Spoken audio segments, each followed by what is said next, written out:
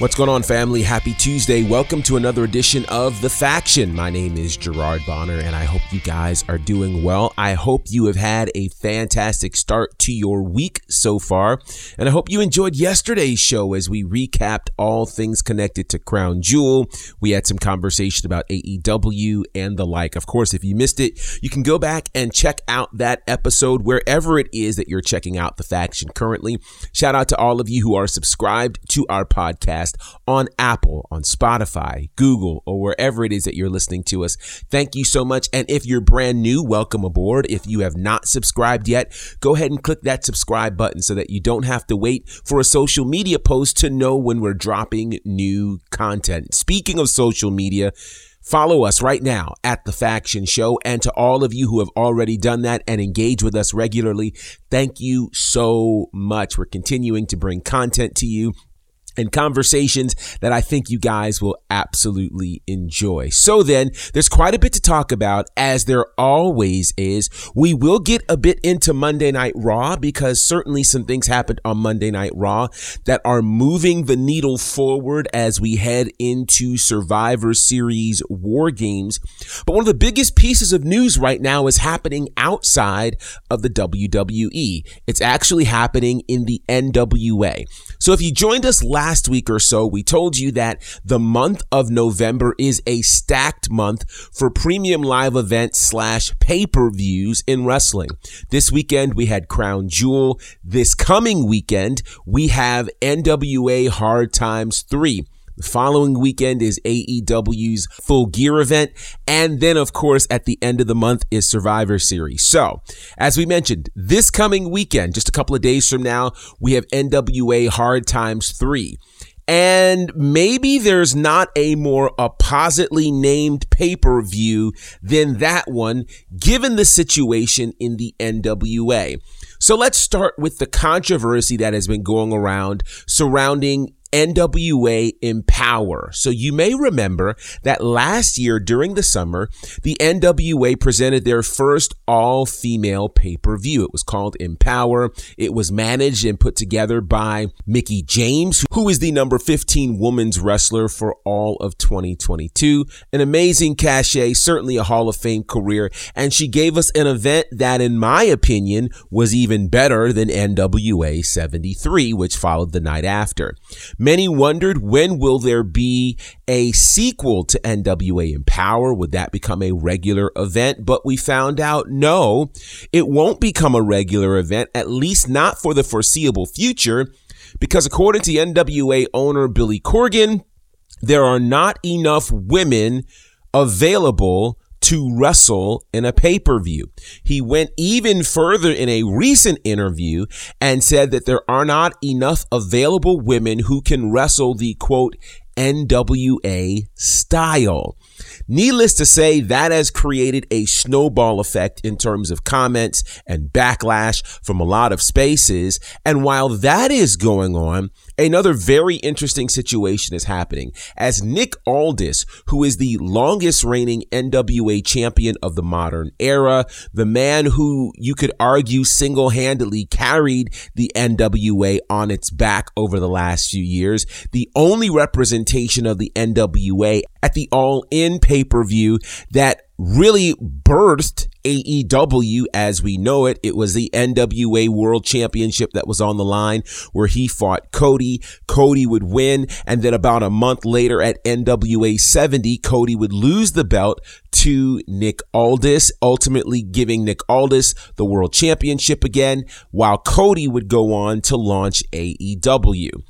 The NWA, Nick Aldis, the international treasure, has officially given his notice to the NWA. He will not be renewing his contract. His contract expires on December the 31st of this year.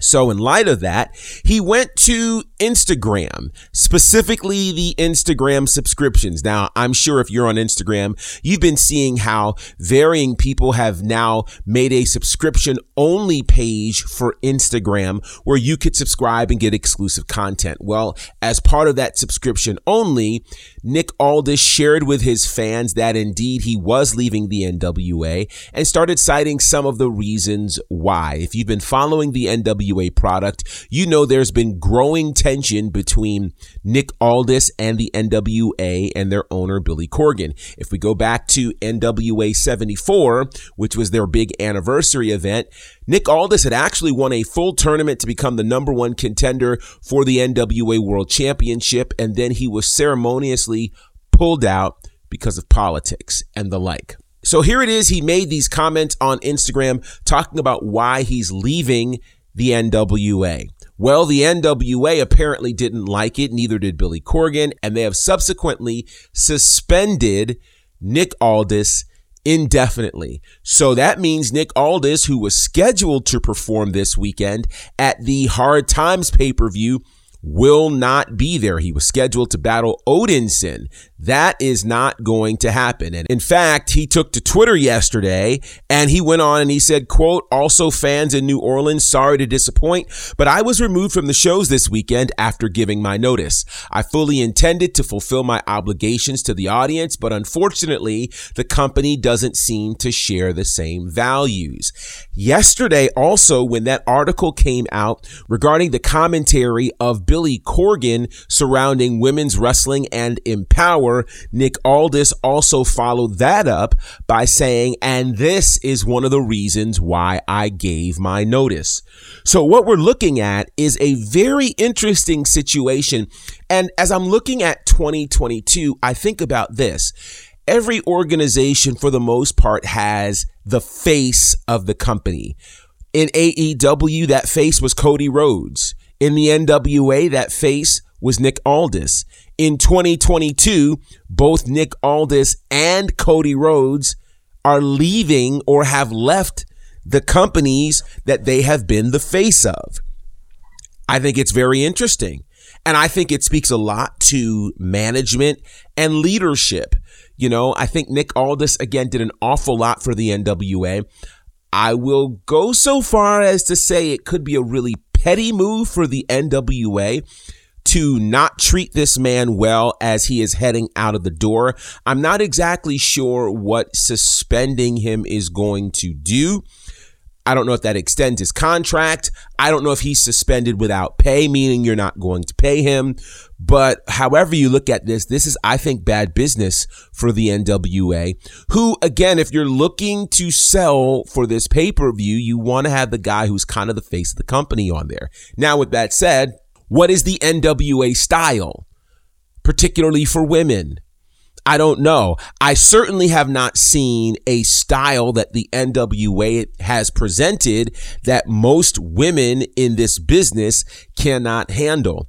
And when I think about women, there is going to be an NWA women's title match that's happening on this pay-per-view. It's a triple threat that involves the current champion, Camille, as she'll be defending in a three-way match against Chelsea Green and Kylan King.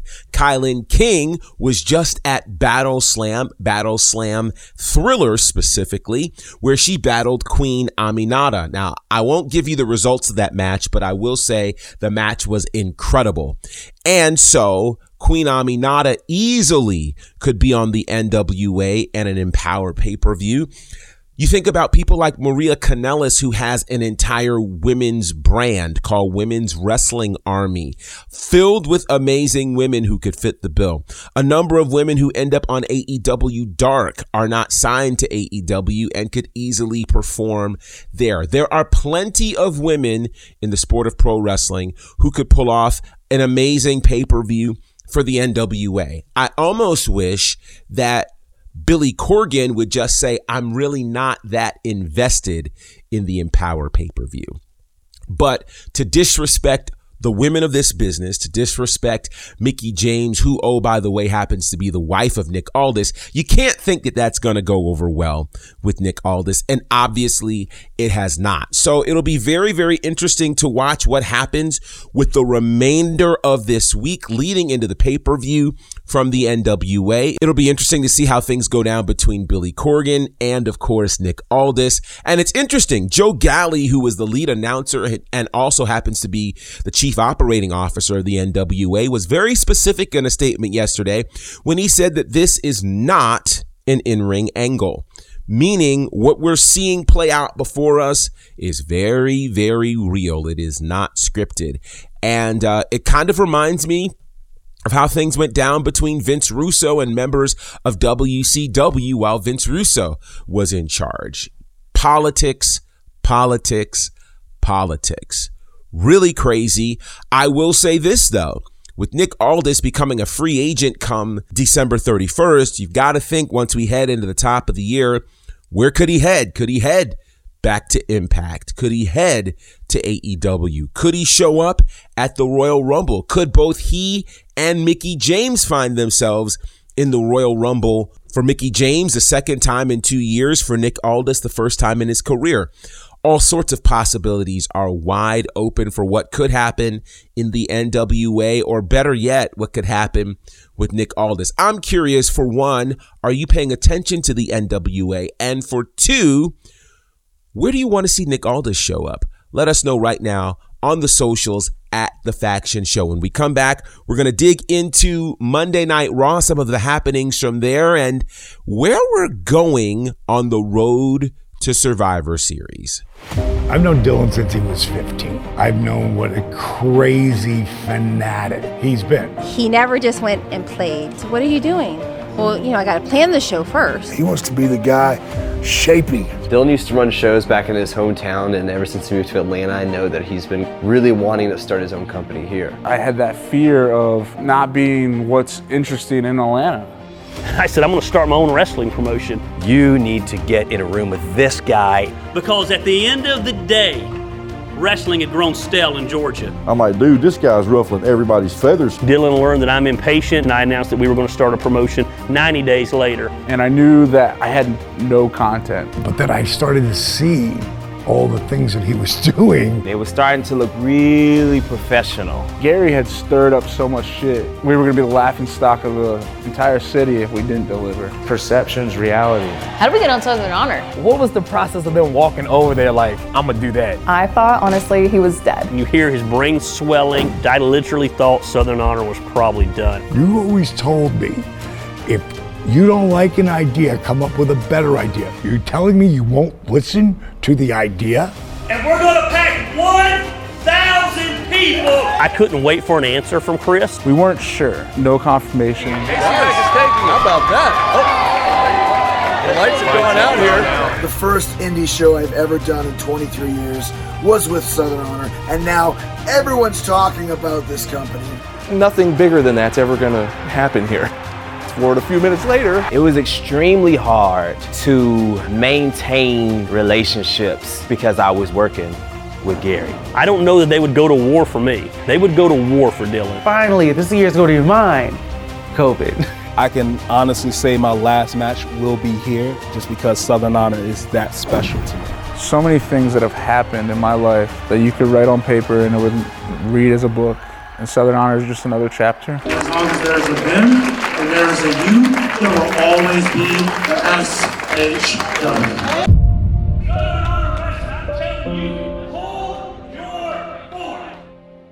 It's me, DDP, the king of bada bing, the master of the diamond cutter, the three time world champion and CEO and founder of DDP Yoga. You're listening to The Faction on Bonafide Radio, and that's not a bad thing. That, my friend, is a good thing. Bang! So last night was Monday Night Raw, an intriguing show for sure, coming from Wilkes-Barre, Pennsylvania. And indeed, there are going to be a couple of spoilers on here. So if you don't want to hear those spoilers because you've not watched Raw yet, just press pause on this podcast. Go ahead, finish watching Raw, then press unpause and hear the rest of this conversation. With that said, Monday Night Raw, first thing out of the gate, before I get into any of the happenings, crowd, what was going on? Wilkes-Barre, Pennsylvania got an amazing show. Wilkes-Barre, Pennsylvania actually has a lot of history with the WWE. Before the WWE went national, spaces like Wilkes-Barre, Pennsylvania, Allentown, Pennsylvania, they were all spaces that the WWE would frequent, and they had a really raucous crowd. Lots of tapings for WWE happened in those spaces back in the 70s and 80s. Well, here it is. Wilkes-Barre, Pennsylvania gets the Monday Night Raw following Crown Jewel.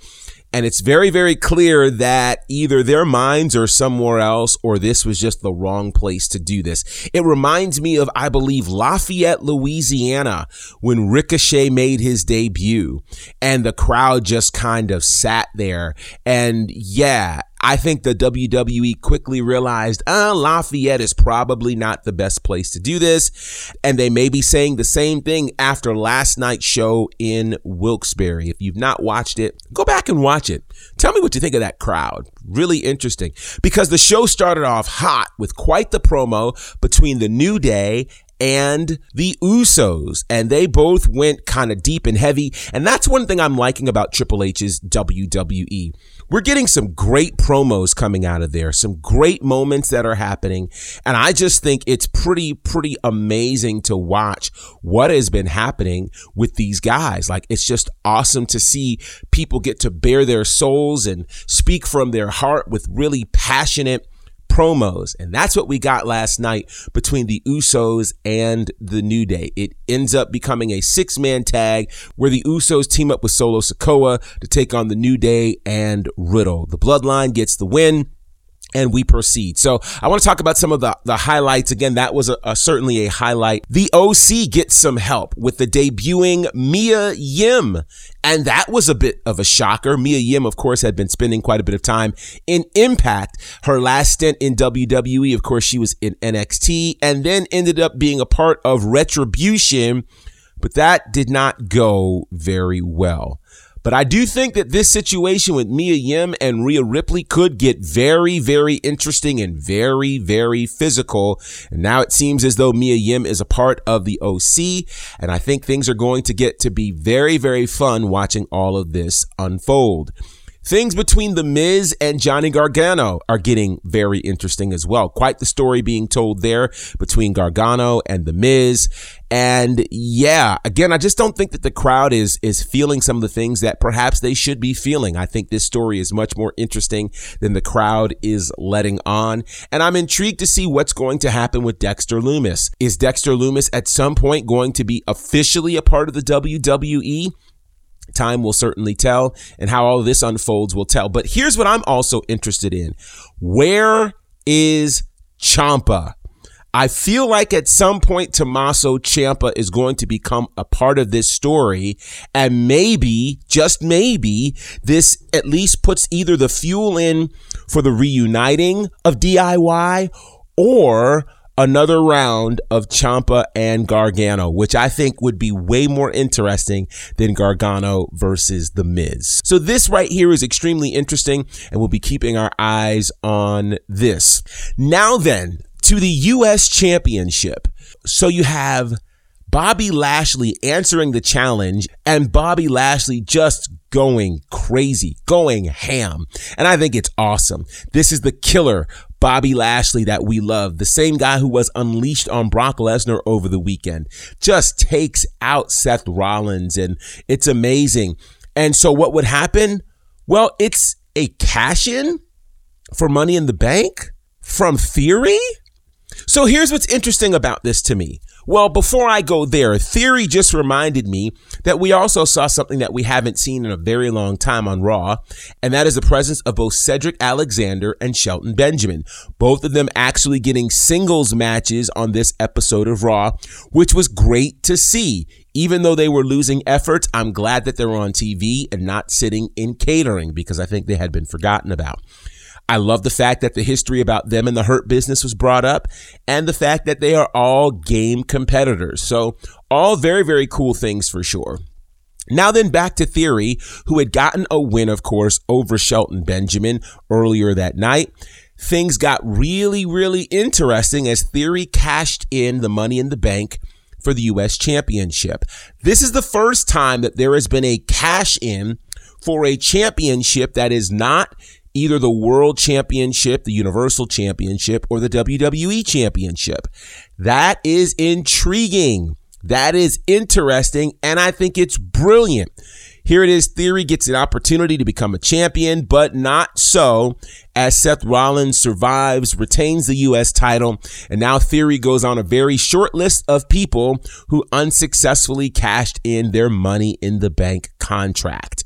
This also ends the whole theory that Theory would be a future world champion thanks to Money in the Bank, and I think it's a good move. I don't think Theory is ready to become a world champion at this point. The U.S. champion again, maybe, but not in Triple H's WWE, not just yet, and I'm not mad at that at all. So the way all of that went down made for an incredible episode of Monday Night Raw. I think WWE continues to hit on all cylinders as we get ready for Survivor Series War Game. And so part of my theory is already playing out, where we've got the members of Damage Control and Nikki Cross making it official. And by the way, Nikki Cross wins the 24/7 championship and then drops it in the garbage casually. Does that mean we've seen the end of the 24/7 championship? If we have, sue me, because I don't think it's a moment too soon, right? The 24/7 championship really has not meant much since its inception. And I think this is another one of those things that goes out of the window, making way for some more serious battles for championships. So, seems like 24/7 championship is done, but it seems like Nikki Cross is back. She is a part now of this War Games tandem. And so, Bayley will obviously be looking for one more person. There are conveniently 2 more slots left on the team for Bianca Belair, Alexa Bliss, and Asuka.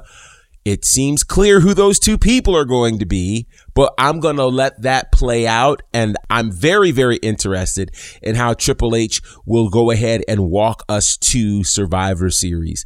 Fun times in WWE for sure. Now, tell me this. Who do you think will be the 5th member of the team with Bayley?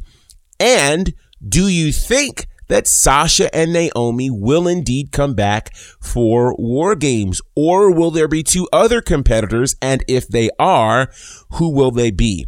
The last piece about this that I'm going to say, which is so interesting, is this. Virtually everybody in this War Games match has done time in NXT, and several of them have War Games experience, including Bianca, including Io Sky, including Dakota Kai. So I think we need to be prepared for the women to completely steal the show. And I don't even know if it's stealing the show if we have the expectation that they're going to crush it, because they absolutely will at War Games. I hope the main roster is ready for what we're going to see, because we're going to see, I think, something extremely special. So with all of that said, hey, I appreciate you guys rocking with us today here on The Faction. We've got more things coming up throughout the week, so stay tuned. And we may even do some things surrounding Tales from the Territories, which is kind of a neat space for us, and we'll definitely be talking about that at some point. But until next time, family, representing for my good brothers Courtney Beard, Brandon Clack, and the 4th Horseman, John Murray, I am Gerard Bonner, and this is The Faction. Salute my people.